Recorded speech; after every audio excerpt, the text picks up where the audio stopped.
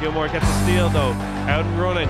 He's going to look to take off. Oh! Devin Gilmore! Team Hotel Montenotte from Glanmar. And they're starting five. Anya McKenna, Niamh Dwyer, Gráinne Dwyer, Marie Breen and Tomitza Bacic. That's been put home by Emmett Donnelly, and that's his first field goal of this final. 26 points for Rachel van der Wal. It's been a long time since anyone has said this. Neptune have won the cup. The men's final, Tralee Tigers versus Killestra. I'm here with Adele Thornton, the first player in Irish basketball history to win MVP for the under-18 and the under-20. Attempt denied and victory for UCC Demons. It's Garvey's Tralee Warriors have come out winners. 45 points in made 3-point shots from CJ Fulton. The Huskies have retained their title. They are cup winners for a fifth time. Second, Cosha Ashiglamar. Going second, Ockham score on. Rocco, Prim, but then Ruchton. Oh, the net post it. Cosha hard. Cosha Grutze, a DCU. Hello everyone, and you're all very welcome to our Women's National Cup Final Preview Podcast.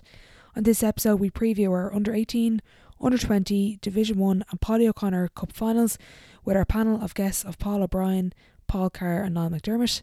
We also discuss some of the semi-final performances with some standout individual plays and team wins. We also get some post-semi-final win reactions from Adele Thornton and Liam Cullity of Brunel and Shannon Brady of Father Matthews, where we get their instant reaction to their semi-final wins and their thoughts in the 2-week lead to the Cup Finals. Again, a big shout out to all the volunteers and those that do all the behind the scenes work that allow these competitions and big weekends to take place. Without them and the officials, these competitions and games would not take place, so a massive thank you to all those that do the behind the scenes work, and a massive thank you to my panellists on the men's and women's sides for giving up their time and their opinions on the podcast.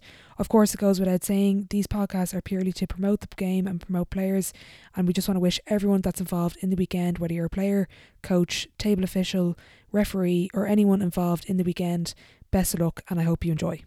And we're about to preview our Under-18 and Under-20 in Shermanhouse.ie National Cup Finals.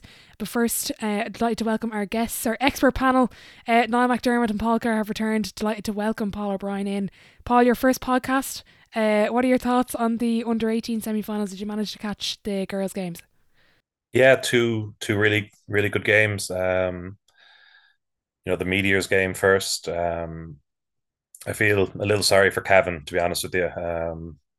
Up 7, 2 minutes to go, and watching it back, I feel a couple of those calls kind of went against them. Tolan's fifth foul and the Grace maybe travel on the last possession possibly, but for her to hit those 2 free throws is massive, and fair play to Meteors for coming back from 7 points down. And Brunel, Tralee was a very good game as well. Brunel jumped out of the traps early. Tralee came back at them. Brunel showed very good poise to finish that game out, and probably in my mind have maybe the 2 best under-18 teams in the final, which is great to see. A repeat of last year's final. For me, it's probably the game of the weekend. It's the one I'm most looking forward to watching. So really excited to see those teams go at each other. I think that was a comment myself and Jason made in the commentary of the Brunel game, that they just came out firing. Like the pace of that game, Niall, was very quick early on. Obviously Tralee got themselves in. I said that I kind of made a point in the day was they had kind of weathered the storm with Liffey. They were down 14 in the quarterfinal and came back and won it, but they did well to have composure, and Brunel ran out of steam a little bit because of the pace they came out the game starting off. Yeah, like Tralee have showed great fight in both their games. Like Brunel came out in that 1-2-2 press, and Tralee looked sort of shell shocked, and before they knew it, they were down, I think 10-2 or whatever, and then they were down like 14, around 17-3, I think, after like 4 or 5 minutes. And like you're playing Brunel on their home court in the Hall, semi-final, down 17-3. Like a lot of teams would just, that's the game over, and Brunel go on, won by 20 or 30 points, and good job, lads, you got to the semi-final, played a good team, but Tralee fought back. I think they got back to like, a 3-point game, maybe a tie game at one stage, so I was very impressed with their fight. Holly O'Brien is a phenomenal passer of the ball. Like she was like setting people up, Anna Solma strong, but Brunel are so talented and they played that pace and they just kept going the whole game and then they wore Tralee down and got there in the fourth quarter. So Brunel have they're in all three finals for a reason. They've great. I know actually all three teams play like a slightly different style, but very impressed with them. As Paul said, like they definitely are one of the teams probably deserve to win the final with the talent they have. And they've a really stacked program there. Like so, yeah, very very impressive performance because the other thing too is basketball's a momentum game, and when you have a big lead to get, and then the other team come back, it's hard to get that back again. It's hard to answer that run, like, and they did it. The Brunel girls did it, like, and then like they were deserved winners by the end. Paul Carr, I'm going to have to distinct between the two of you, but Paul Carr, what did you think of the under 18 Brunel game? Yeah, as the guys said, like Brunel came out of the blocks, their press really shocked Tralee. And for a while there in the first quarter, it looked like, Tralee didn't have any answers. I think Brunel did really well on Holly O'Brien in the first half. She only had three in the first half of her 14 to finish the game. She came more into it in the second half. But, fair play to Tralee, as the guys were saying, to stick with it, even when things were up against them, and to claw themselves back into the game. I really like Brunel in terms of just the way they played. I thought their guards were very skilled. They were able to get to the basket well, and I think their zone and their press really would cause issues for any team. And it's interesting, I suppose, looking at the Cavan Meteors game, one of the issues that Meteors had in that game was the pressure from Cavan. So it's interesting to see how they'll adapt to deal with Brunel pressure, and be able to kind of overcome that. So again, like looking at the Cavan Meteors game, we said in the preview, we kind of all were like, okay, it's probably Meteors. They're the favorite, but you never know with Emma Tolan. And by God, did she give a performance in the game. And not only that game, but I think she was probably their best player in the Division One game against Dublin Lions as well, and brought them back in there. So she was fantastic over the weekend, and really dragged their team along. And as Paul said, I think they were probably unlucky to lose her with 2 minutes to go. If she stayed on the court, would Meteors have gotten away back into it? But up from the Meteor side of things too, I thought Grace Prenter was one of the, she really calmed their team down when they were struggling with that pressure, and they really went far with her. She was a tough matchup for Cavan, so it'll be interesting to see how Brunel match up with her in the final. And the one thing I would say too, one person I would like to mention from the Cavan side of things, because we all talked about Emma Tolan, obviously she had a big impact, but I thought Lauren McFarland too was excellent for them. And she really, dug deep for the minutes that, Emma was in foul trouble. So, Ben Kelly Flynn did a great job with that team to get them as far as they were, and, could have really put an upset up there. So, it is a little disappointing for a young club there. But I think, as the guy said, we've probably got the two best teams in the final.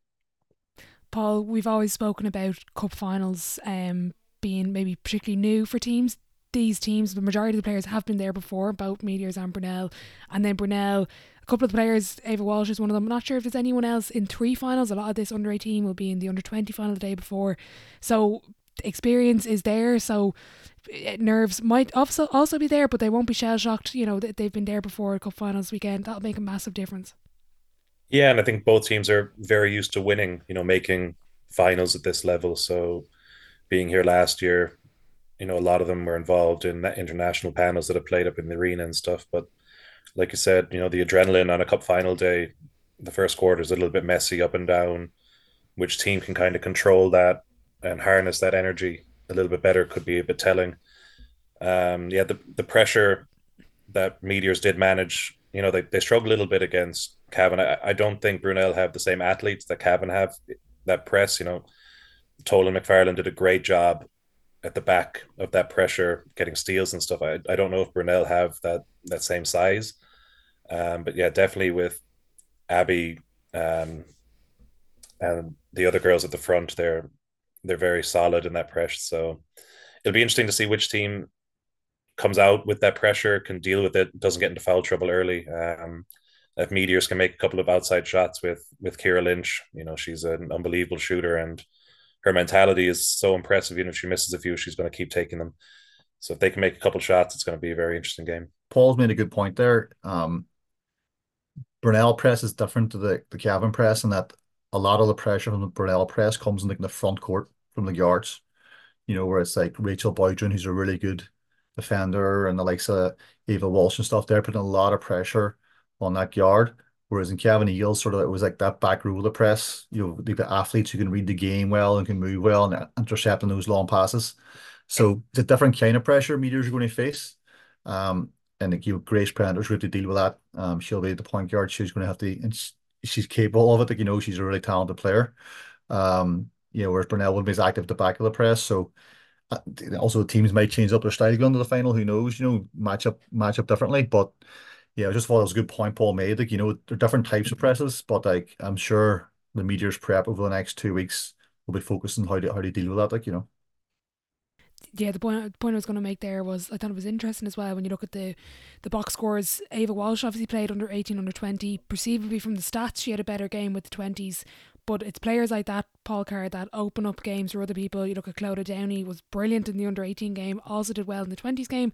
And also I want to mention, great that you mentioned Laura from Cavan, but I thought Sinead Kelly did a great job on Grace. Still, Grace had 30 something points. She could have got more, but I even commented on the commentary. I said the pressure that Sinead is putting on Grace off the ball was massive. Like players like that, those roles, and we spoke about it in the under 20 commentary as well, was those roles in cup finals make a massive difference to teams.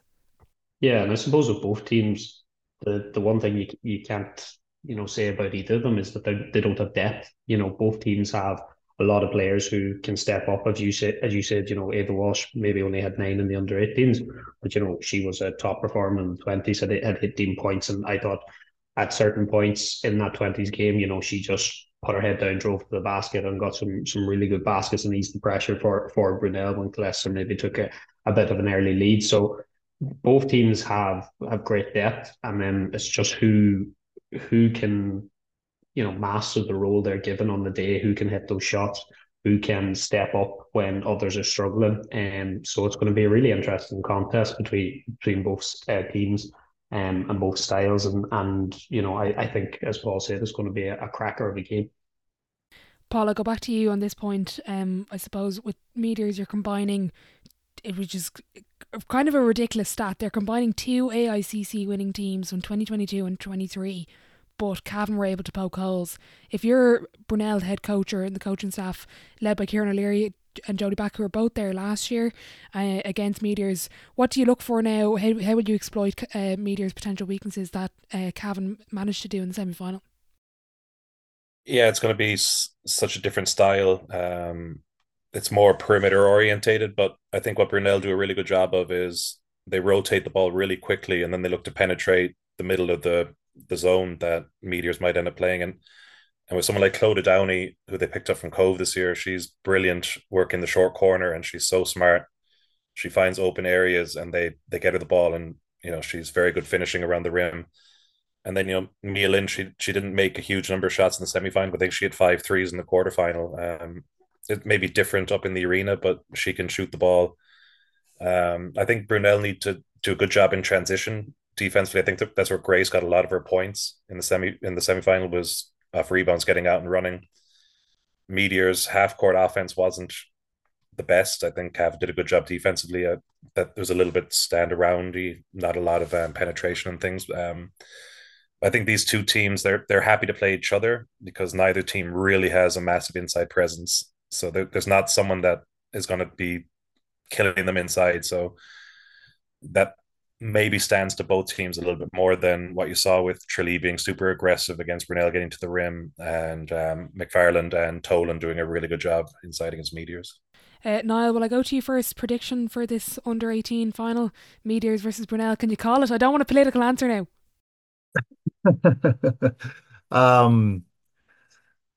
Yeah, it's like Paul said, I think it's going to be one of the games of the weekend, and it's it is a tough one to call because on any given day, Grace can go off for I think in the final last year, I can't remember how many points she scored, but it was a lot. It was and she's played in the arena, she's trained Irish teams for years, and she knows those rims. Like, and she's like the sort of player who could score 40 points in a game. You know, um, I think Meteors have other players out there who like can score the ball, but they're not scorers, if that makes sense. Like, whereas like Grace is like a pure scorer, she'll score the ball. So they'll need a few other players hitting double digits, I think. Um, whereas Brunel, it could all come down to how well Meteors handle that press. If they can handle that press well and get opportunities, because they are good in transition at the other end, as Paul said. Um, I think Brunel, honestly, it's a coin toss game. I'm going to go. I'm going to go with Brunel in this one, but I think it's going to be extremely close. Okay, Paul O'Brien.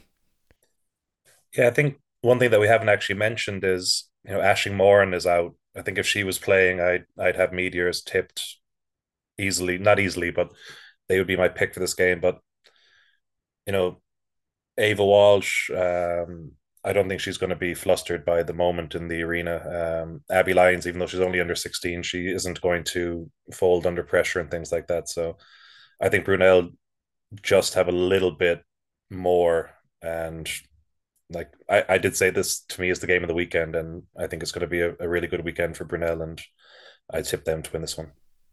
Something I actually should have mentioned as well is Brunel have retained their coaching staff from last year. Adele Thornton isn't involved, she's involved with the 20s, but Jodie and Kieran have been there, and Meteors have changed, so they've gone from Seamus Donnelly and Alan Fearon to Paul McGrath, and I'm not 100% sure of the assistant's name, so that's a point I meant to make as well. Paul, I'll go to you on this one.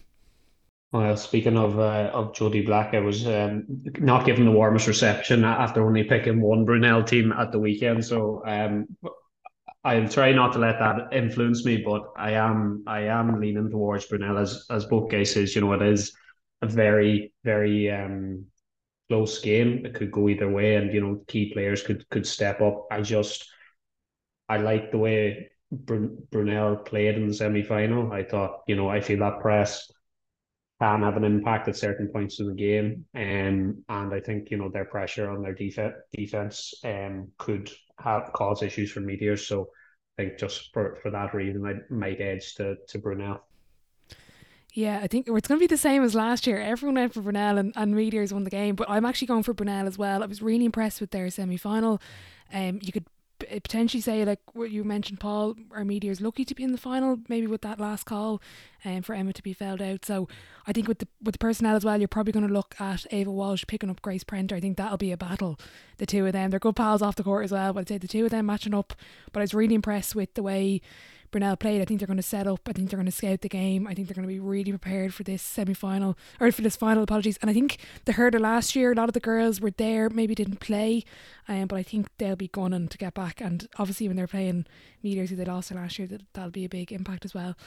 So we're going to go 4-0 for Brunel. I'm going to get a lot of angry messages, I think, after. Yeah, I'm surprised it's a 4-0, because honestly I thought it was a coin flip. Paul made a really good point about Aisling Moran being out. 'Cause she's like one of the best under 18 players in the country. So that's a huge loss for Meteors. If she's there, all of a sudden that press doesn't look so intimidating, because you have two players who are really comfortable on the ball in the backcourt, and two players who can shoot the lights out. But she's not going to be available, unfortunately. Hopefully she'll be back before the end of the season, but she won't be available for this game. So maybe that sort of influences it a bit. But yeah, I'm surprised it was 4-0, because for me it was a coin toss. Speaking of players that are injured, Izzy McSweeney is missing for the Brunel under-20s team. Of course. That is same injury, ACL, same as Aisling. We're going to move on to that final now. It's going to be Waterford Wildcats versus Brunel. Paul Carr, I'll go to you first.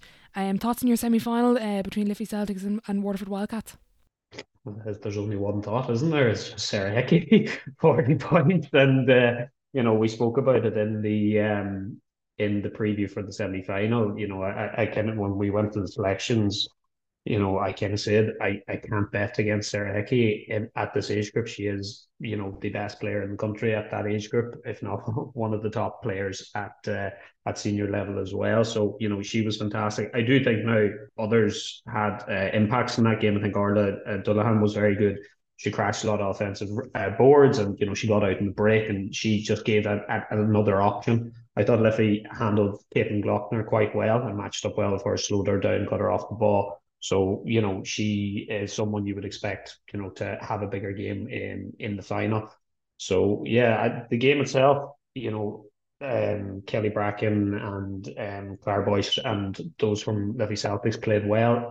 I think maybe they weren't as aggressive going to the basket as what they could have been in the early parts of the game, and maybe that was because Sarah was there, but I think that's one of the things with the depth of Waterford maybe isn't there off the bench. So if you can, attack Sarah and maybe get a couple of fouls called on her, then that might have changed the game a little bit.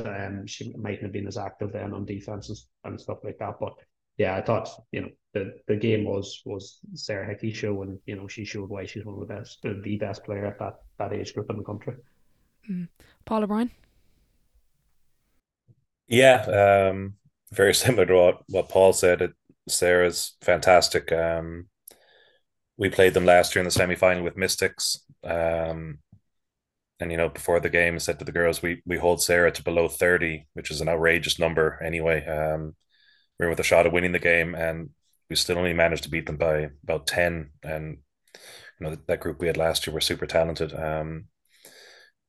I feel Liffey, they missed a trick a little bit. I felt Claire Boyce is a very good defender, but I felt at times they left her isolated in the post against Sarah too often, and Sarah's too strong, and she got a lot of points off that. And they allowed her to bring the ball up the floor slowly in transition, where she could take a little bit of a break. Whereas I think Brunel are going to put a lot more pressure on her and not allow her just to walk the ball up the floor, and not to maybe just stand in the middle of his own. Because, like Paul said, I think four of the girls for Waterford played 40 minutes. One of them played 35, and then one girl off the bench played 4 or 5 minutes. So if any of them get in any sort of foul trouble, it could be different. I think Brunel need to make Waterford shoot threes. I think they hit 2 threes in the semi-final. Both of them were banks, so it's not like they were the most accurate of shots. For as many strengths as Sarah has, I think she's maybe a slightly inconsistent 3-point shooter. So if you can try and keep her around the perimeter and then double, triple, quadruple team around the basket, whatever you have to do to try and get it out of her hands, is something that I'm sure Adele and the coaching staff and Brunel will be looking at doing. But yeah, it was a super impressive performance from her. Like Paul said, Caitlin Glockner, I think, needs to do a little bit more in the final than what she did in the semi-final. And Brunel were very good against a very strong Colester team. So it's going to be a very interesting matchup. Yeah, Waterford game, yeah, like as I said, like, Sarah Hickey's just a phenom, and like such a strong player, and she just had too much for Liffey, and she's like, she also, a lot of the way she gets her points is hard to stop because of like their offensive rebounds, things like that. Like, so someone else will miss and she'll just fly in and get the offensive rebound and put it back in. Like, so like things like that are hard, as Paul said, like, they probably need to make it harder for her, and you need to really focus on her. But Liffey are a really talented team, and like they kept going, and like it was a close game throughout, like, and just like they had scores down. Like Katie O'Sullivan was really good for Liffey. Like we identified her in like the previous podcast, coming over from On Guard Chaser. She's really came on the scene the past year or two. She had a really good game, and like Liffey have a load of players who can score like 15, 16 points, Um, but they just didn't have enough, to overcome Sarah and her 40 points. Like, it's just like, 40 points in the semi-finals, crazy. Um, it's just like, but that's the level she's at. That's the level she's been at, the whole way up through underage. She's always performed at that level. So, there's no shame in losing to someone like that. It's just a super talented player. Like, now as a story is the lads are identified too. Like, Caitlin does a good job for Waterford because she didn't score back in the semi-final, but she's someone who can handle pressure, who can carry the ball, and who can get Sarah the ball where she needs it in the post.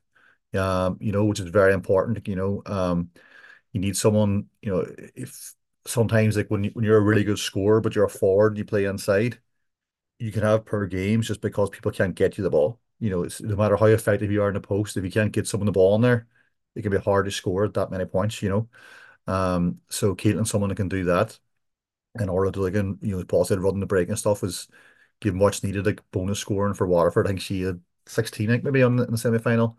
And they need that, like, they needed that to get over the line. But Yeah, like all the four teams in semi-final were really good teams, and it was funny because like they were all like different styles of teams and different strengths. Like some teams were very deep, other teams were heavily scored, focused on one or two players. And two different sort of like Brunel, a really balanced team and came through that way. Waterford, led by 40 points from one player, came through as well. So sets up for an exciting final. I thought it was interesting as well. The point guard battle between Caitlin Glockner and Kate O'Sullivan. It was like watching the future of the Super League, the two of them just going at each other. And I was actually, I think, probably, maybe on the stats sheet that, as we've mentioned, Caitlin didn't maybe stand out, but I thought in the game she was excellent. The pressure Katie was putting on her, I commented on the commentary, I was like, this is outstanding. The two of them just, you can really just let everyone else leave the court, just the two of them just battle it up one on one. But I think it was interesting as well, the spread of scoring. We've mentioned that already, with Liffey, with a couple of girls in double digits. Maya Purdy did very well. So I thought it was an interesting game. But I think going back to the Sarah Hickey factor, I think she's massive. And as we said previously on this as well, Orla Dulligan did very well. Just I think myself and Annalise commented on as well. She just every transition as Sarah was going. I think Sarah had about, I'd say, 20 of her points from transition. Orla was either in front or in line with her every single time and just picked up, I think she had 17 or 19 in that game. So I thought that was interesting. The Brunel game is probably nearly the opposite of it. The spread of scoring from both teams was massive. Paul O'Brien, I'll go to you. What were your thoughts on the second semi-final? Yeah, completely contrasting game. Brunel were impressive. You know, I think Rebecca Sexton, I think she is carrying a bit of an injury at the moment. I think she has some shin splints, so she didn't play probably as much as she would have liked, but she was very impressive. Like I think we mentioned in the 18s preview, Ava Walsh was probably a little better in the 20s game than she was in the 18s game, which for someone 2 years underage was incredibly impressive. And then they got that little bit of size with Rachel Lynch, which makes a big difference. And she might be able to do a little bit of a good job if they play a zone at the back there, maybe clearing up some of those rebounds and things. Yeah, Lilani Turner was excellent. They moved the ball really well. It's just it is hard because it's an away game. Brunel at home in an arena they play in all the time probably just had that little bit more. So for Brunel to make two underage finals is incredibly impressive. But fair play to Colester for putting it up to them as much as they did. Niall, I'll go to you on that second semi-final. Yeah, it was back and forward. I think Clesterton an early like 10-point lead, but Brunel, they didn't stop and it kept coming. And Paul identified Turner was unbelievable for Cleicester, really dynamic player, could score in different ways. Courtney was really good as well, and Bree Shelley pushing the ball. So like they were a very talented team. Those really two really good teams played against each other. Brunel started off, they played like a 2-3 zone, which really suits them because they're probably the only team out of the four that have like an inside presence like Rachel Lynch. So they leave her in around the basket. And when she's in and around there, like she just hoovers up the rebounds, and then she has some sort of key baskets too in the post. If she gets isolated in the post, she can go drop step, go one on one. Like so, that's something really that a lot of other teams don't have, and that sort of like rim protection and stuff. So she was key for them, especially I think in the fourth quarter. Clester struggled to score down the stretch, and I think she was key, just making sure when Clester took a shot, they were only getting one look at it, and then Brunel were getting the defensive rebound. Um, Rebecca Sexton was excellent too. Like, she was injured and she still scored 19 points. Um, Ava Walsh, one of the things about Ava, and it's a skill you don't often see at underage girls basketball, and you see it in both of the games, is that she's really good at finishing free contact. Like a lot of like underage girls, like from coaching even like the Irish team and stuff, and not just in Ireland, even in Europe and stuff, it's hard to take contact and maintain your balance and still have a soft finish. But she can do it. Like she goes in, takes the bump, gets it up there, and still has a soft touch, So that's a really impressive skill. And she was phenomenal in this game, like as you said, I think she's one of like I think Laura Hannigan too are in all three squads for like the for Brunel for weekend. Yeah. So so it's going to be a busy weekend for them, like, but what a great friend they have. But yeah, like Gloucester were really good. Like they started off well. I think just like a couple of shots didn't fall in like the fourth, the way they were falling in the first quarter and the third quarter. And like, they shoot a lot of threes. And like, that's just sometimes like you live by it and die by it. And Brunel were happy. And even when Brunel changed the man, Like it was a man and where like they were like pressuring the ball, but they were putting like Rachel on like a non-shooter, and she still just wasn't leaving the key. And that's tough to play. Like, and I think that's something we might see more of in the final, where like she's just you won't see her in defense away from the basket much. Um, so that's a really sort of two different sort of weapons they have in the defensive end, which can make it hard to score, like, and Clester couldn't get over the edge in the fourth quarter, but Brunel were really good. Thought Rachel Boydron too was good coming off the bench for the 20s. So she had some key baskets and some really good point guard play, driving and dishing and stuff. And she's always been a really good defender. So like the Brunel team are so deep. Like I think it was like a 9-player rotation they had, and everyone that came on contributed in some way. So that's a big bonus for them too. It's having that deep roster of players who have experience, underage girls stepping up, and girls who have been there before and done it. Like so. Yeah, we're really impressed with Brunel, under 20s as well. I think they're going to be really hard to beat in the final. And again, that a lot of those girls would have been under 18 last year, so they'll want to right that wrong of losing against Meteors. Paul Carr, your thoughts on that semi final?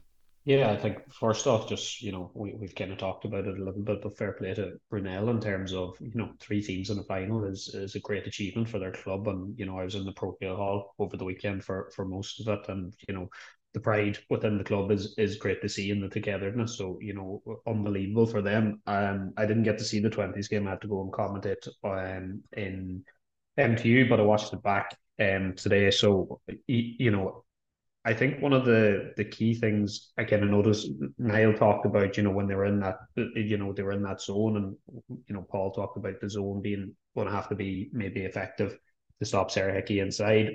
I Niall mentioned in the fourth when they kind of had switched a little bit more to the man, they cleaned up the rebounds and Clester only getting one shot. I thought early on in the zone they actually didn't rebound the ball that well defensively. Clester, for a smaller side, got a lot of offensive rebounds, so that would be a concern for Brunel going into the game because if Sarah Hickey and Orla is crashing those boards, they have to secure those rebounds because you can't give Sarah a second chance at the basket. I think too the Rachel Lynch and Sarah Hickey matchup is going to be very interesting. And I felt on the offensive end, there was a lot that went through Rachel Lynch, either setting screens for the guards or little handoffs and making a nuisance of herself from that way. So if her and Sarah are battling and she picks up a couple of fouls on Sarah and has to sit, what that will affect the Brunel offense. So it'll be interesting, those different matchups. But again, Brunel had a very deep squad and a wide range of scores. So I thought they were very impressive. So it'll just be it's going to be it's two kind of different styles, different teams. So it'll be interesting how that final matches up.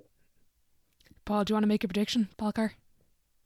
Yeah, even though I'm still fearing the wrath of Jodie Black, I think for this one I may go Wildcats. I said it in the last preview. I'm not betting against Sarah Hickey, and although if Wildcats pick up an injury or Wildcats have a bit of foul trouble, I think that will hurt them badly. I'm still not going to bet against Sarah. Paul O'Brien. Funnily enough, I don't think Rachel Lynch will actually guard Sarah Hickey. I think if it were me, I'd have someone hassling her full court. They have enough bodies that they can rotate in and out, making her have to work, and Rachel just kind of helping and doubling anytime she catches the ball inside the key. So if like Paul said, if she can stay out of foul trouble and clear up some of the boards, and if the Brunel guards can shoot well, then I do think Brunel have a very good chance. It might sound a bit of a political answer, but if Sarah scores anything over 35 points, I think Waterford will win. If Brunel can hold her below that, I think Brunel will win. And I think that they might just be able to do that if they make Sarah really have to work for the 40 minutes, because as good as she is, 40 minutes, having someone hassling you the whole game, no matter how good you are and how calm you are, can kind of get a bit rattling. But I'm going to go 2 for 2 for Brunel. No, that's an interesting point there defensively, how Brunel match up. Could you see something similar? Yeah, like I'd be amazed if Rachel started on Sarah for a number of reasons, because Sarah is so dynamic and she's great with footwork. If you're playing her one post, like you're sort of asking for foul trouble there, because she's so crafty with her up and unders and her moves and her drop steps and stuff. So I think we'll see what we've seen probably in the Leicester game where they put Rachel on someone who they don't think's an outside shooter, and they don't really guard that person outside of the key much, and she just hovers around the basket, and you put someone, Sarah, who's an athlete who's going to put pressure on the perimeter, force her to drive and then like into the help, or maybe they step off her and they give her the free and say like, you're not going to get it inside, you're not going to get anything going towards the rim, which could be another option. But like there's no really good options when you're guarding Sarah Hickey. There's just options that might be better than others, because like she is so like multifaceted and she can score in different ways. And I'm sure we'll see different strategies employed throughout the game. But really, it's like as we've already identified, like big key here is going to be like the depth against the Waterford. Waterford only really play 5, 6 players, and like 4 of those players play 40 minutes each. So, you're just hoping that, there's no foul trouble and that everyone stays healthy and like, there's no issues there because the girls who come in might not have the experience in playing at this level, and that could leave you exposed maybe possibly. Um, but they navigate the semi-final like that, but we've seen sort of similar thing happen when the Cavan team when Emma Toll went out and she's such a focal point there in the last 2 minutes of the Meteors 18s game, like, hopefully we'll not see anything like that happen again, and we'll see a good game of both teams playing their strongest the whole way through. Yeah, I think Paul Neal there, like, can he keeps even they say like if he keeps it under 35 points, you're doing well. Like that's a crazy thing to say, Um, like normally not many times as a coach I've said like right, we'll keep someone under 35 points and we're doing well, like, but that's where they're at. Like, I think Burnell have the bodies to throw it there. Like, it's orphan too. Like they've multiple players who are good defenders in the perimeter. So they can go on, pick up 1 or 2 fouls, and they switch someone else on, pick up 1 or 2 fouls, and keep changing that up. I think we will see that. And we'll see a mixture of zone and that sort of man where Rachel Lynch protecting the basket. Um, Brunel have more weapons, so he's sort of like can and it is big the fact that like they have such experience and players who played in the arena, because sometimes if teams go to the arena for the first time, no outside shots can fall for them and stuff, and they struggle. I don't think Brunel have that issue. Um, yeah, I think it's going to be a close one again. He's sitting on that Which is fest. great. I'm directly on top of the fence at the minute, like.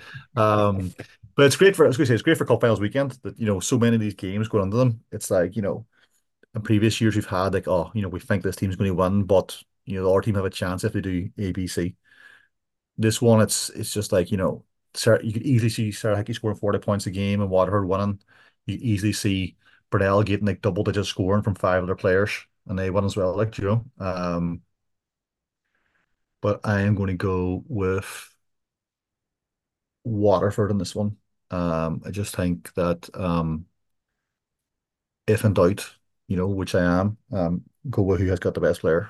And I think Sarah is the best player under 20s. And I think just like, she's got so much experience and stuff, and she's been in so many big games, big situations, that I can just see her doing it again in the final. But again, like it could so easily swing Burnell's way if they get the multiple players hitting double digits, so. But I'll just 1-2 Waterford. I picked Burnell in the last one. I can't go Burnell. I couldn't do that, so gotta change it up. Yeah, I'm smiling here, Niall, because I really struggled with this one as well, and I think it all depends. And we mentioned in the semi-final preview that it all depends on the way the game goes, and it goes against nearly everything we say about Cup, where you rely on one player. But when you've someone like Sarah Hickey, how do you bet against her? But I'm probably going to bet against her in the sense of what was mentioned defensively. Like when you look at the roster here for Brunel under 20, you've got Kelsey Cooper, Rachel Bowdren, Ava Walsh, Rebecca Sexton, all really quick, strong guards who could just hang off her all day. And if they get into foul trouble, it's grand. Swap the next one in. High energy, swap the next one in. And when you've got 4 people potentially rotating on you, that'll probably tire you down. And probably the weapons wise, I'd probably go in Brunel's favour. If Waterford got into foul trouble, they don't have the depth that Brunel would. So I'm going to slightly edge it to Brunel, but again, I wouldn't be surprised if we see Waterford win the game. So slightly political answer. I'll be getting angry messages now from Waterford, but I just think with the loss last year in the 18s, with a lot of that group back in the Cup Finals weekend. It's a massive year for Brunel. It's their 40th anniversary. They lost their founder at the start of the year. They have three teams in the finals weekend. This is the first game. They're going to pack it out. Everyone's going to be up for the Demons game as well. I'm going to edge it to Brunel in that sense. But again, political like Niall, like I could see Waterford win the game. Yeah, another thing too, just sort of came to me is sort of like, Paul mentioned earlier on about like Waterford won their game only scoring a couple of 3-pointers, which is really unusual in basketball the way it's played now, whereas like, Brunel, like if they're hitting their threes, I think they'll be hard to beat. Teams don't always shoot so well in the arena. I don't think they'll hit the threes at the same rate they hit them in the hall, Imperial Hall, but if they can hit their threes, then I think they'll almost certainly win because they have so much firepower from the perimeter. But it's just hard in the arena to do that. We've seen teams do it before, but more often that teams struggle to score from outside in the arena, which is that definitely favors Waterford over Brunel because they get so much of their scoring from the inside, from transition and attacking the basket and posting up and offensive rebounds. So just another thing probably just shades it for Waterford for me. I was kind of loath to say Brunel as well because credit to you, Orla, with this podcast. So many people listen to it that Sarah might listen to this now, and similar to when we played last year and yourself, Orla and Niall picked Limerick to beat us in the final. Gave the girls a little bit of motivation. So not that Sarah needs that extra motivation, but maybe two of us picking against her might drive her to even wanted that a little bit more. I only picked Limerick in the final because I felt it was a coaching mismatch. But Paul didn't think you could pull it over the line. So fair play, you did. You proved me wrong. I didn't know you had it on you. And Paul, I have to respect it a year later, and you still hold the grudge. Love it. It's still there. And you have to mention it. The only reason I jumped on was to mention that. So I had no interest in the games at all. Just to say that, yeah. Something I actually meant to mention as well. Paul, you mentioned her there, Rebecca Sexton. She had shin splints coming into the game, also got injured early on, and then still came on and added 19 points in kind of reduced minutes in the second half. So that was massive for her as well. I did mention that earlier. But yeah, I think this is going to be tight. This could be, and it could be a situation that myself and Jack Scully got ourselves into with the under-18 boys. After Phoenix won, we got a rake of messages and I got tags in the page of all the Phoenix lads thanking us for predicting them 4-0. But yeah, I think this could be. I think it's interesting as well. I wrote about it in the piece as well. Like we've such talent at under 18 and under 20 levels on both sides, particularly the girls' side. It's just I loved the semi-finals. I thought they were cracking games. Both incredible standard, really. Oh yeah, definitely they were. Like you could see, like all four semi-finals really. Like you could see a way where the team that lost could have easily won it. If a certain fin went their way, which is not often the case. Do you know what I mean? Like all the teams, if one or two fins went their way instead of the other way, they could be in the final. So like that's great to see. Where you go into the game, you've no idea who's going to win, but you think this happens and they'll win. If this happens, they'll win. Like that's where you want to be. And it just shows sort of the depth of talent. In previous years, sometimes you've had one team or two teams that are dominant, and unless they play each other, they're going to be in the final, or this team's definitely going to win it unless something weird happens. Like, I don't think we have that this year. I think we have teams that are well balanced, talent across the board and across the country. So yeah, great to see. Perfect. Okay, that is it for our under 18 and under 20 segments. I'd like to thank my expert panel. Guys, thanks so much for your additions, and I look forward to hopefully catching up with you soon and potentially at the finals weekend. Thank you. Great. Cheers, Orla. I'm joined with Shannon Brady of Catalyst Fodder Matches. Shannon, can you talk us through a bit of that game? Yeah, look, I think we came out, like I said, we came off a tough loss last weekend. We had a really intense week of training. We were really pushing ourselves. Pat was pushing us, especially on the defensive end. And I think that showed at the start. We came out in attack mode and defensively strong, locking people down. And I think we really carried that mentality throughout the game. So we knew there was going to be, ebbs and flows as there is with every game, but we kept that tough mentality going through. You came into this game 5-6 in the league. Liffey Celtics were 9-1. Coming into it, was a sign of the previous games, particularly the Brunel game. We won't mention the Gloucester game, the league game that happened last week. But how do you find confidence in those games coming into a game like this today? Look, I think we have a no fear mentality this year. Every team we've played, it hasn't been, a blowout. I know last weekend against Gloucester was a tough loss, but we've been with every single team, and I think we know we have the capability to beat any team, and we brought that mentality here tonight too. I don't think, all of us came in expecting to win. Nobody expected it to be, a loss today, which I think is important. Pat mentioned the unity and the bond that you have within the group. How has that been cultivated this year? I know Niamh obviously was coach, she's now a player. Yeah. That's a massive addition for you on the court, but how has that been cultivated this year? Look, I think, like I said this to John too, our culture has been building over years. We have a really strong core group, but this year especially having Niamh back on the court, another incredible voice and hustler, positive influence, having Pat in the sidelines to coach us, and then a lot of new additions coming in too, bringing in that new energy. It's molded really well, and you can see it. Like, we have great cracks together, we laugh on the court, we play hard for each other, and that's all you really want in a team at the end of the day. You have 2 weeks until the cup final. What will you need to improve to hopefully bring home the trophy that day? Yeah, look, we're going to go back. We're going to look at the game, I'm sure, but just not taking any plays off, not having those lags and intensity that might, we had a great, we were up on them at halftime, and then they came back a bit. So just really staying focused through those moments and keeping our defense locked in, especially. You're 6 years here in Ireland, 5 at Fodder matches. What would it mean for you to win the cup with this team? Get emotional thinking about it. I mean everything. Like I said, my loyalty is to these people in this club, and we deserve it. They deserve it, so we're looking forward to it.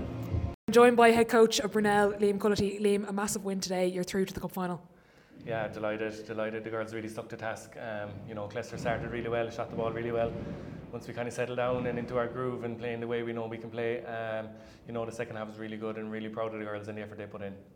It was a different team nearly coming into that second quarter. Just up the intensity and being aggressive on the ball. What did you say at the end of that first quarter? Look, we were just patient. Like, we knew we were going to have a run. We knew we were going to have a moment in the game where we'd just turn and flip. And like I was talking to the other fella there, the other reporter, saying, like, there's a 30-point quarter in us probably every game. We just have to rely on our defense a lot more and probably communicate a little bit better. But once we do that and we're all tuned in and we're running the ball well, we know we're very hard to slow down. Their zone did a really good job in the first quarter, but once we figured that out, we looked for reversals on it, and the passes were there. We really, I was really happy with how we pushed on. The spread of scoring and the spread of play from everyone was fantastic. I was trying to pick out key individuals, but everyone made a mark today. Even Kelly Sexton came on and made a huge impact in that second quarter. It was a really overall brilliant team performance. Yeah, to be fair, everyone. And look, I probably didn't even rotate as more in this game than I would have done before. So that's something I need to improve on myself. But every girl, whenever their number is called, they're ready to go. And I could be rotating 7, I could be rotating 12. It doesn't really stop our way of playing. And our style. So just really happy for the club and for the players obviously as well, and we're all looking forward to 2 weeks' time. You've 2 weeks to prep for the cup final. You know who your opponent will be. It'll be Catalyst Fodder matches. What will you need to improve on to hopefully bring home the cup? Yeah, look, we have a league game first next weekend against Trinity Meters. That's a big one for us. We can't take our foot off the gas there either. But obviously 2 weeks' time, Matthews had us nearly beaten 2 weeks ago. We were down 7 minutes ago, and I'm sure they'll be working on stuff to improve, and we know kind of ourselves where we let ourselves down a bit there in that game. So yeah, it'll be a massive occasion, big Cork derby in a final. It's going to be unbelievable. I'm sure the Dwyers and all those have so many cup medals, and we're still here trying to claw and fight for our first one. So it's going to be a massive battle, and we're all looking forward to it for sure.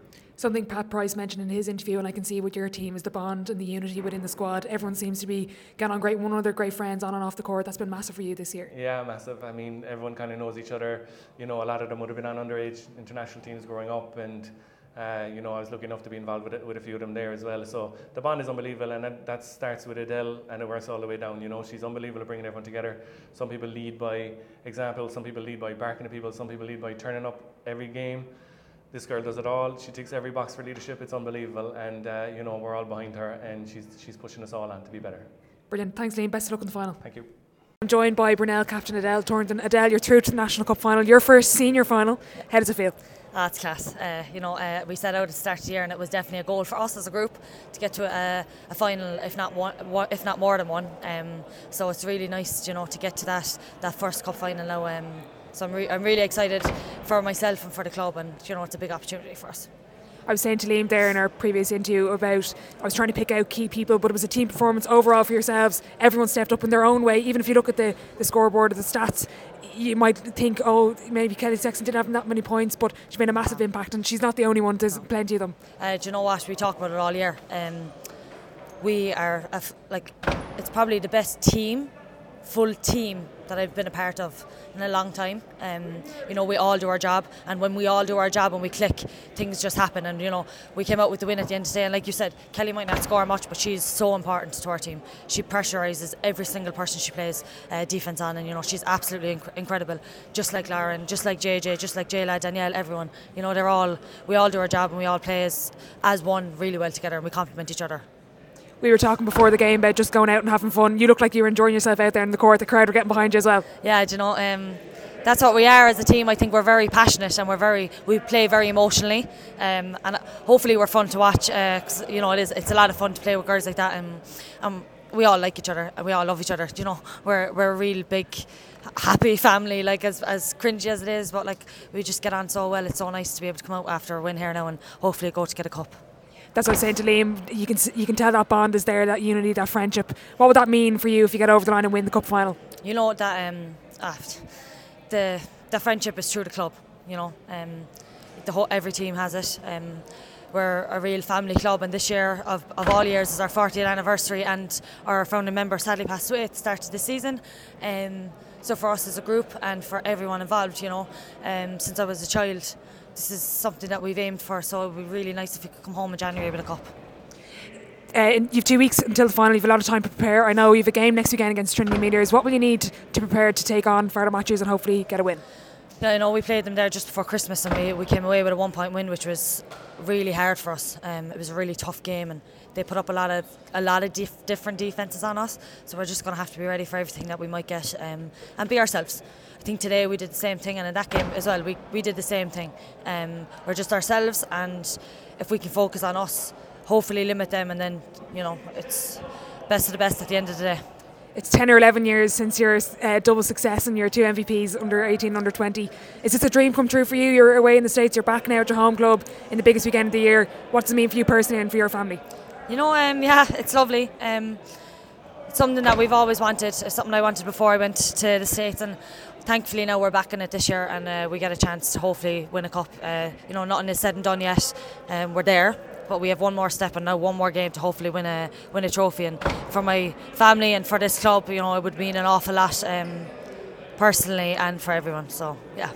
Brilliant. Best of luck, Adele. Thank you. Thanks, Orla. Okay, hello everyone, and you're all very welcome to our Women's Division 1 and Paddy O'Connor Cup Finals preview. Delighted to welcome back both Pauls O'Brien and Carr, and welcome back another stalwart to the podcast by now, Niall McDermott. Guys, thanks a million for joining me. Glad to be here. Thanks for having us. We're a couple of days away. We were looking at some of the league games from the weekend. Does a 2-week break suit between cup finals? Should we extend it out? Paul O'Brien, I go to you first. Is it too short, this 2-week break? Personally, I really need to go back to 3. I can't take this two-week break for too much longer. It's, to be honest, I don't think it makes a huge amount of difference. Maybe if you've, Father Matthews were off last week as well, so they have a whole 2 weeks to prepare for the cup. But I think 2 weeks, 3 weeks, I don't think it makes a huge amount of difference personally. For me, coming from a coach perspective, it can cause issues if you're not in the cup, which unfortunately I was in that position a lot of times, where if we weren't in the semi-final of the cup, because it also comes so close after Christmas. So depending on how the Christmas holidays fall, you always lose 1 week. Sometimes you could even lose 2, depending on the calendar and stuff. So if you're not in cup semi, I know it happened one year to us, where our last week before the Christmas break, we had a bye week, and then we had the Christmas break, and then we weren't in cup semi-final. So over the space of 7 or 8 weeks, we had 1 game. So it was almost like you're going back to almost pre-season mode because the players are and it's over Christmas too, so players are enjoying themselves for a week, their family stuff, whatever, and guys are going home and coming back. So I think because it also comes so close after Christmas, it's great if you're in the cup because you're just going game 1 week off, whatever, Christmas, then you just go straight on it. But if you're not in the cup and then you also have a bye week or so on, that's when it can cause problems. I feel Paul, Carr, how did you manage it? Not to rub it in that you weren't in cup semi-finals and the finals, but how were you managing it with your training schedule? Yeah, I think the biggest issue for me is probably work-wise working for BI. That basically I'm part of Cup semi-final and final weekend, whether I make it there or not. So trying to do anything at the weekend, from a coaching point of view, basically I just can't do it, So that's probably the struggle for me. Maybe if I was in another profession, it would be a little easier to be able to, organize a friendly match or something like that there. But yeah, from a coaching point of view, I definitely see if you had a bye week, especially, and even this year, I've seen it, cause maybe certain issues in terms of just having that extra week off and not having the games. But from a kind of fans' point of view, and sort of from someone who's just working with BI and being a lover of basketball, the quick turnaround is something that I always enjoyed because it just feels like it's basketball mad in January. We're in the middle of schools finals at the moment after coming off cup semi-final weekend the 2 weeks before, and then now we're going straight into the finals. So um it's just a great time to be involved in the sport and see so much basketball every day. I'm the only one then that doesn't like this 2 week turnaround. Is that what I'm hearing? This is too much work in the media to decide, is it, Arda? Too much, too much, too much. I need a holiday after this. I wanted to take a break from basketball for like a month. Paul O'Brien, I'll go to you first. Division 1 final. Dublin Lions are going to play Limerick Celtics. This is Limerick's first cup final, and Dublin Lions are going for back-to-back. And the game's at 12:15, so early enough start, but interesting that the three Limerick games are all together. I'm sure that's obviously been planned, and Dublin Lions are playing basically down the road, so we could have a big crowd at this one. Yeah, hopefully. Two teams that deserve to be in the final. Looking at the semi-final games, their league record might not be they might not be top of the league, but that's the beauty of the cup sometimes, that the teams that are maybe fourth, fifth, or wherever they are, with 4 or 5 losses each, have the opportunity to be up in the arena. So yeah, I think it'll be a really high quality game. Lots of great players. Both teams have two very solid Americans. I guess it's which teams Irish players can kind of really step to the fore, because looking at the 4 Americans, they might cancel each other out a little bit. So which teams Irish players can really step up could be key to this game. Paul Carr, you faced both of these teams, and I've seen the Americans. What were your thoughts? I know you got to win over both of them, was it? Both at home in Elsa. Yeah, again, not rubbing it in there, Orla. We beat them in the league and watch them in the final. But listen, I commentated on both games down there. I think Celtics Oblets game, I don't think either team would have been particularly happy with their kind of first half performance. I think Lucy Devoy came out big for Limerick Celtics in the second half. I think Michaela Brandon had just come in when we had played them. She might have had one game before us, and she was still kind of finding her feet in that game. But she had a massive semi-final for them, both scoring the ball and rebounding the ball, which I think was important for Celtics, because Oblets did a good enough job on Samantha Coleman, but Sive Edwards Murphy as well chipped in. I suppose the big issue for Celtics is Amy Buckley missing. I don't know if she's back. I seen her on the stream the last day against Temple. She was out of the boot that she was in cup semi-final, so maybe she'll be back for the final. But that just brought their rotation down to 6 players. And from that point of view, Lions, I think, could possibly be a tough matchup for them, because Lions, rotate nearly 11 players. They have a really deep bench. So if Limerick get into any foul trouble, the other thing as well is Celtics, because of that kind of lack of depth, they sit in the zone for most of the game to protect themselves from foul trouble. And you have Sydney Kin inside who can score the ball if you feed it in, but then you've got a lot of shooters from Lions' point of view as well. Looking at the Lions Eagles games, to use the whole cliche, it was a game of 2 halves. Eagles came out, they were a bit shell shocked in the first couple of minutes. I think maybe just first semi-final, young team. They were a bit deer in headlights, and they gave up 50 in the first half, which was huge. But then they came back into it in the second and made it a close game. Emma Tolan again was fantastic in in the Division One, probably the best players on Eagles' side. But I suppose what will be very interesting will be the start of this game. So you have to give Rob White credit in Lions, whether it was the semi-final or last year's final against Belfast. His teams have come out hell for leather, and they have put up some big early leads and have been able to protect that. So Limerick are going to have to be ready for that start and keep the game close if they're going to be in a chance of winning. Niall, what were your thoughts on the semi-finals?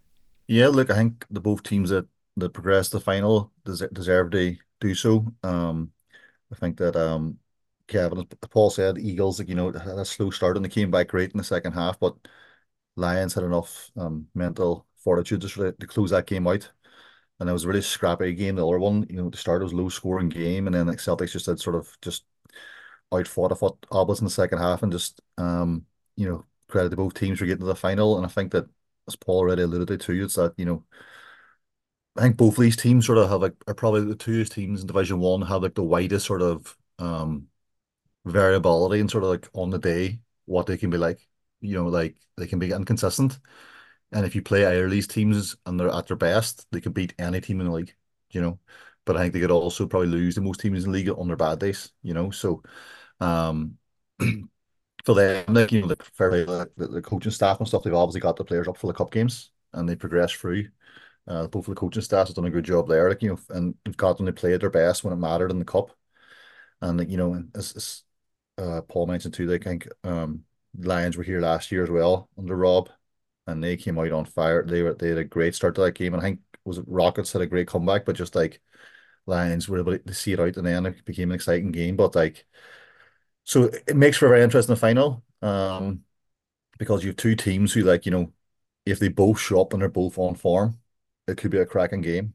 Or if one team's at their max and another team's a bit off, it could be a 20-point game. That's the way both these teams are. I've seen them win games by 20 points this year, and I've seen them lose games by 20 points this year. So whenever like you're looking at the fixtures coming out and you see them on the schedule, they're, I think, the two probably hardest teams to predict week in, week out, how the game's going to go. There's loads of times I look at the fixtures and like, oh, that's going to be one for them, and they lose by 20 points. And there's other times where I think, it's a tough one for them, and they win by 15. And you're just like, I just can't figure them out, like, but it shows the talent they have. It's probably too a bit like they both rely on a lot of young players, I think, and just it's all basketball, like, when you have younger teams playing senior basketball, consistency is probably like the hardest thing to find, because like that comes with experience, and there's no way to get experience without just going out and doing it, and that'll probably stand the Dublin Lions because they've been here last year, they've been in the cup run last year, so. But a lot of the Celtics here too will have played in like underage cups and came through. Like they've had really good success over the past number of years in the underage scene, both the boys and the girls. And as Paul said, like Amy Buckley, if she's available, is a big boost because it just deepens that. Like, there's a big difference in a 6-player rotation and a 7-player rotation.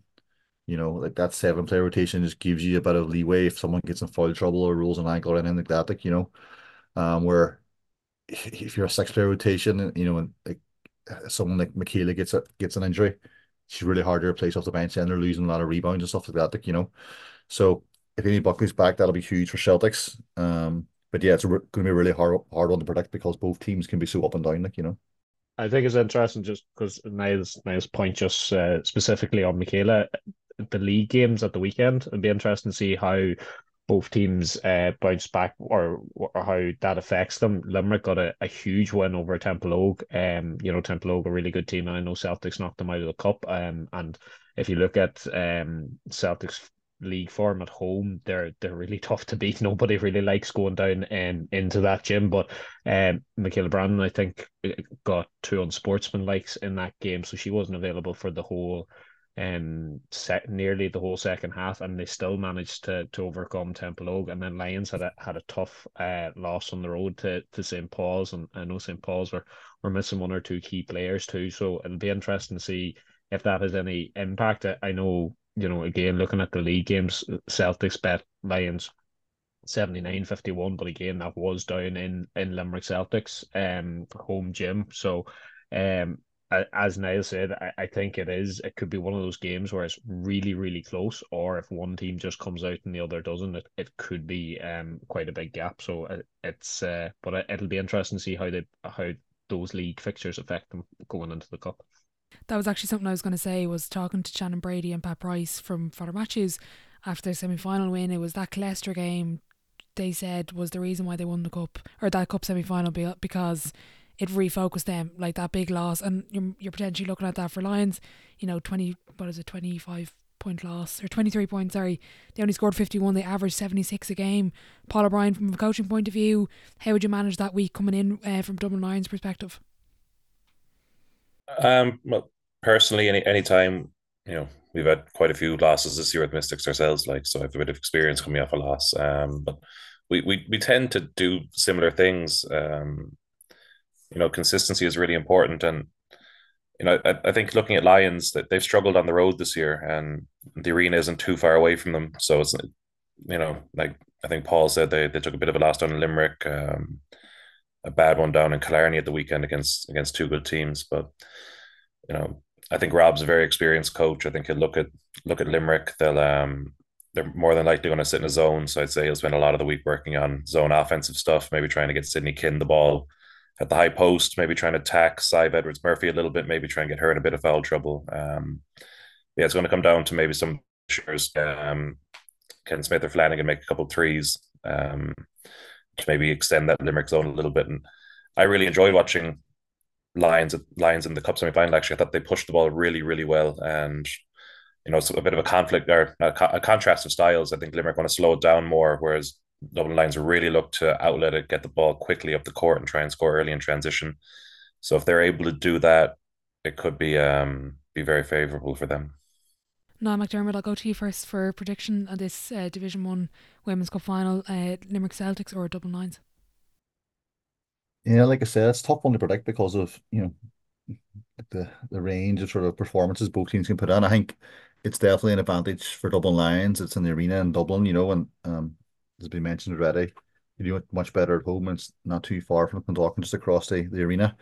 And it's an early start too, so I think away games too, the earlier the game, the tougher it is if you're the away team, because it means like a really early start. I don't know if Celtics plan to go the night before, they go in the morning, whatever, but if you're going to get up in the morning and going, that's tough as well. But I've been really impressed with Celtics in the cup games, and I know, I've been really impressed with Lucy Devoy.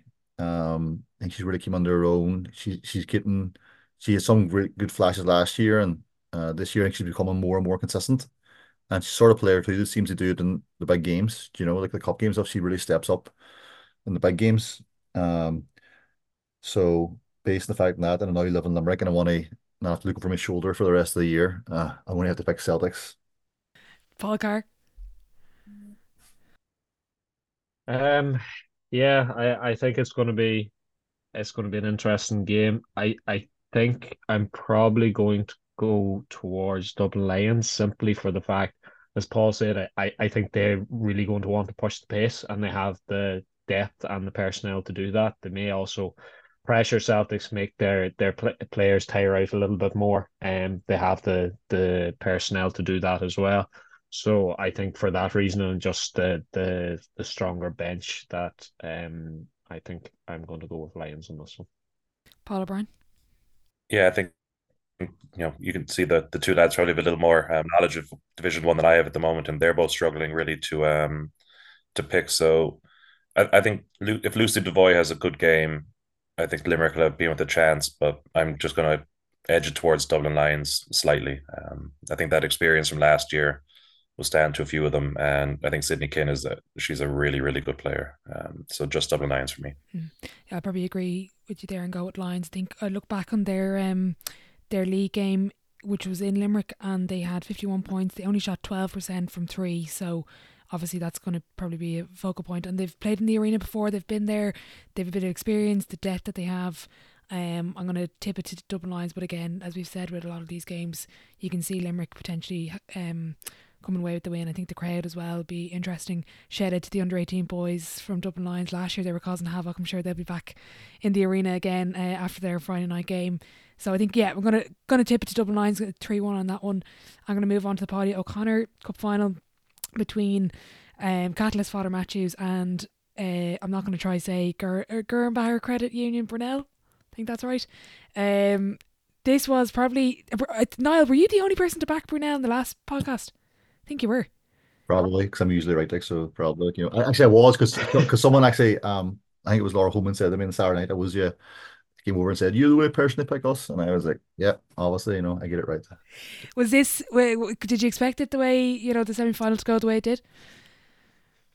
Um, Look, we knew it was going to be a game with two different styles. Basketball, Clester with their size and side and stuff, and Brunel the way like they play, and the only loss that year was to Clester, but that was when Adele was missing, and Adele made a huge difference coming back.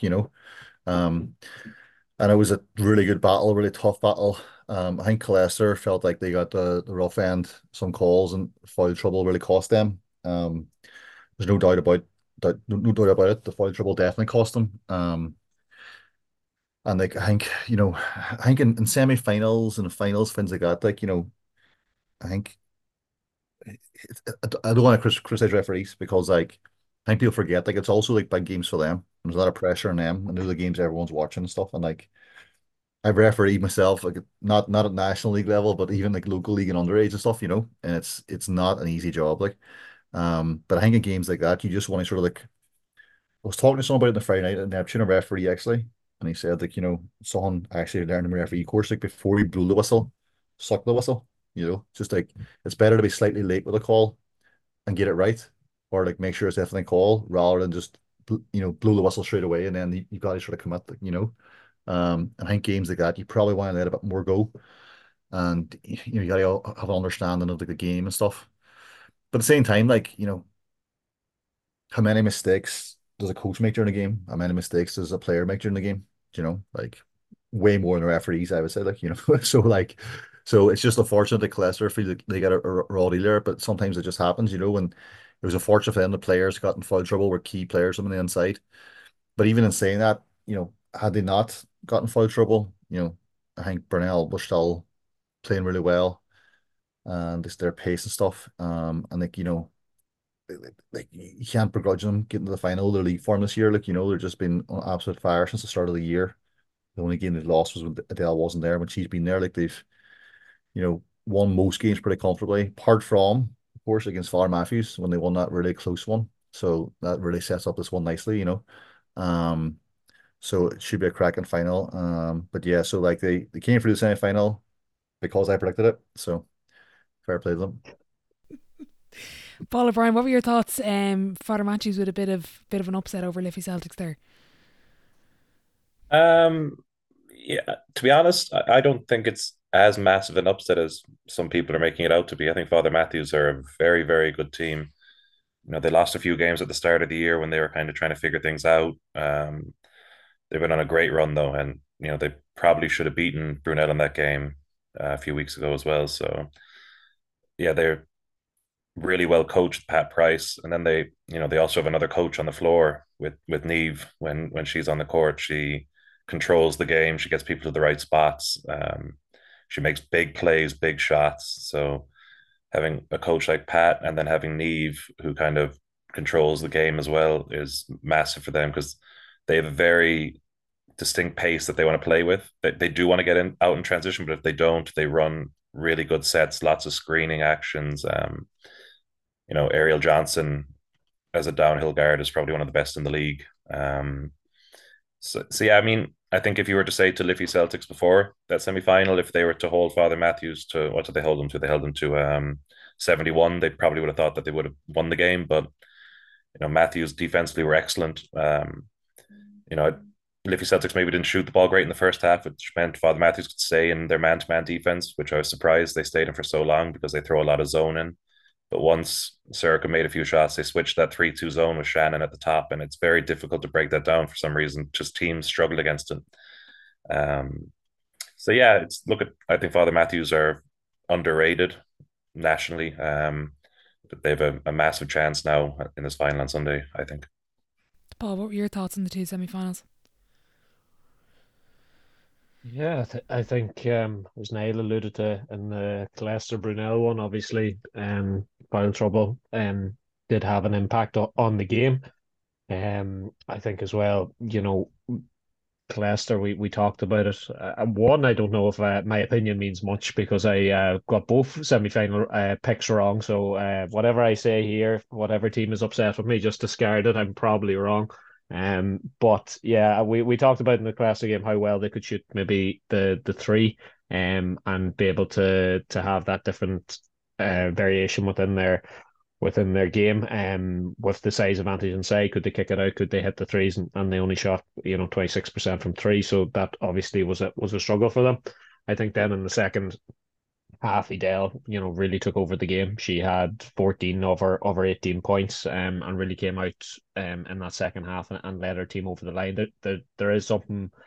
We kind of alluded to it before. There is something special about Brunel this year, that with all the underage teams making it there as well. They're really playing hard for their founder, who passed away this year. So there is a real togetherness within the club, and a real hope that they can go and win three finals. So they're a dangerous team when they have that self belief, and obviously Adele's just unbelievable. I thought then in the Father Matthews Liffey Celtics game, I thought Liffey probably missed Kate O'Flaherty quite a bit in terms of their rotations. Only went to five players really. They rotated a couple of the young ones, got in for a couple of minutes near the end, and at different parts. But have five players rotating, that's obviously going to have a big impact. And maybe an issue in terms of why they maybe didn't shoot the ball well when they were gassed. But the Dwyers were unbelievable. In that game, whenever Liffey seemed as if they were coming back into it, one of them popped up with a big play, and really dragged their team over the line. So it's going to be an interesting final. As we said, the league game was a cracker. So therefore, hopefully it'll be similar for the final at the weekend. I think it's interesting when you look at if you kind of look at the headlines, the storylines that some of the media or the papers will look at. It's Father Matthew's first final, but you forget that Grania and Neve have 11 senior cup titles between them, and then you've got Pat Price, and then you look at the opposite side, and Brunel haven't won it, but they've been in the final recently, and Adele is back, and I think that's another factor. I think speaking to her after the game, she actually got emotional in the post-game interview. I think it was because of everything we've mentioned, the 40th anniversary and the founder passing away, but I think this is something that she wants to do. What year was it? 2014, 2015 that she had the 18th 20s win and double MVPs. So going to the States, watching them potentially lose a couple of years ago, I think this is on her hit list of what I need to win in my career now. Yeah, and it's sort of like almost like a changing of the guard sort of game, where you've got like Alexa Neve came back for one more year, and well, it was one more year she still play. She's definitely good enough, but she had retired for a while and she came back to play in Grania. Used 11 finals between them, so much experience. And Adele, like the sort of younger generation of Irish players, one of the best players, looking to put her stamp on the competition. And so it's a really interesting sort of like storyline to this one, and like those players you mentioned are going to be key because, as often happens in the big finals, like the Americans tend to sort of even each other out and stuff, and it's which Irish players. And then it's tough to pick Irish players here because, like, as Paul said, in that semi final, you know, um, Grania and Neve were like good throughout the game, but really in the last 5 minutes, because Liffey were down big in that game, and Fowler Matthews looked like they had it under control. And Liffey mounted a serious comeback. Sorka was excellent, and they had a few threes, and which weren't falling in the first half, and they had all the momentum. They got it really. I can't remember if I think they might have tied it up. Not if they tied it up not long to go. And that's really really difficult. Like if you have a big lead for like the vast majority of the game, and then with like 5 minutes to go, 4 minutes to go, a team makes a big run and comes back. Like that's tough to fend off in basketball. Momentum's like huge, and you need like the experience of the likes of the Dwyers. They sort of like have the mental toughness to not sort of buckle then, and they didn't. And Shannon Brady was really good for them in the first half, I thought especially. So like, yeah, but it's interesting storyline in this one, because you have those Irish players who've been there for the years, and it's just sort of one last hurrah for them on the national stage, get the national cup, or is it sort of like say Adele and the new generation, like are they going to take over and start their list of trophies which they'll finish their career with down the line, um. Again, it's a hard one to pick because of that. It's like, as Paul said, I think Father Matthews would embrace the underdog tag, but I think when you sort of look at it sort of analytically, like are they really underdogs? Like, when you look at the game they played just a few weeks ago, Father Matthews didn't have a game this weekend. So they had 2 weeks really. And I know it's like you want to keep a game to keep you fresh, keep you sharp, like, but like you also have 2 weeks just to focus on one game and game plan. And Pat will be game planning for every detail of the game, like, so they'll definitely have a plan, like, and Brunel had a close enough one over Meteors, which you'd expect it at home. They probably would be more comfortable there, but like again, that might have been like one eye in the final, prepping for that, like, so because they're definitely going all out in the final. Like their league record's excellent already, so like they'll definitely be focused on that too. Like, so sets up another a cracking game. They finish the weekend on the Sunday. Paul Carr, I'll go to you just on this point. Are we potentially looking at, bigger depth and a bigger panel with Brunel that'll make an impact in this final? Like looking at the semi-final, I thought Danielle O'Leary was excellent. Some of her no-look passes, oh my God, just cut through the defence. Is there a deeper panel for this Brunel team? Yeah, maybe a little. But again, like as the lad said, I I I struggle with this game quite a bit because, as Niall said, is it the changing of the guard or is it that one last hurrah? And I just don't think you can um count out the Dwyers just yet. And the big thing, Niall talked about having that 2 week gap and obviously being able to get game plan for it, but also having that rest for the two of them after a big performance is going to be good and maybe negate that depth from definitely from just kind of fitness and being able to stay in the game wise. But Brunel obviously have a lot of weapons around the court. Holman as well. She had 14 points, had a big impact. You talked on Danielle O'Leary, Dale, then the other young girls coming through who obviously will be part of the other finals as well. So yeah, it's a really hard game to pick from my side of things. So it's going to be very interesting and interesting matchups. Paul O'Brien, I'll go to you first. Can you make a prediction, or will you do a Claire O'Sullivan on it and throw it to somebody else? Yeah, look, to be honest, I've thought a lot about this game over the last number of days, and maybe I'm overthinking things a little bit, but I'm actually probably going to give it to Father Matthews. I think the one thing that Brunel maybe struggled ever so slightly with is very big direct guards, and I think Ariel Johnson is that. You saw what Giselle Thomas did in the semi-final when she had 38 points against them. She's very direct, gets to the basket. The two Americans, Johnson and Williams for Brunel, they're unbelievably athletic. Their rebounding is incredible, but they're prone to pick up fouls, especially on that. And if you pick up one or two tippy ones early on, and Gráinne and Eve have been here, done that. So yeah, I'm going to go Father Matthews. Paul Carr? I think for me, I'm probably going to go for Brunel in this one. I just think, as we talked about, I think this is one Edel really, really wants, and everything just seems to be lining up perfectly in terms of what they're playing for, and the crowd they're going to have there supporting the three teams over the weekend. So I just think that there is something about Brunel this year, and I think they'll get over the line. Niall? Yeah, so that's another cracking game, another good matchup. Going to be close. I expect it to be as close as the league game was not so long ago. I'm going to go with experience. I'm going to go with Fowler Matthews. I just think that experience is going to be massive in the cup final in the arena. I also think that loss to Brunel in the league is going to help Fowler Matthews in the final. I think it's really hard when two teams are evenly matched. It's hard to sort of like beat that same team multiple times. So I think that'll give not that you need any hunger for a cup final, but an extra bit of hunger for Fowler Matthews. Losing such a dramatic fashion, they won't want to do it again, and just that extra bit of experience, I think they might edge it on the day. Yeah, I couldn't pick this. I've been tossing and turning my head all day. I'm gonna go with Father Matthews by a centimetre. I don't know. I've friends on both sides. I feel terrible having to pick one, but I think the experience, I think the 2 weeks really suits them. I think having the 2 weeks off gives Niamh and Gráinne a break.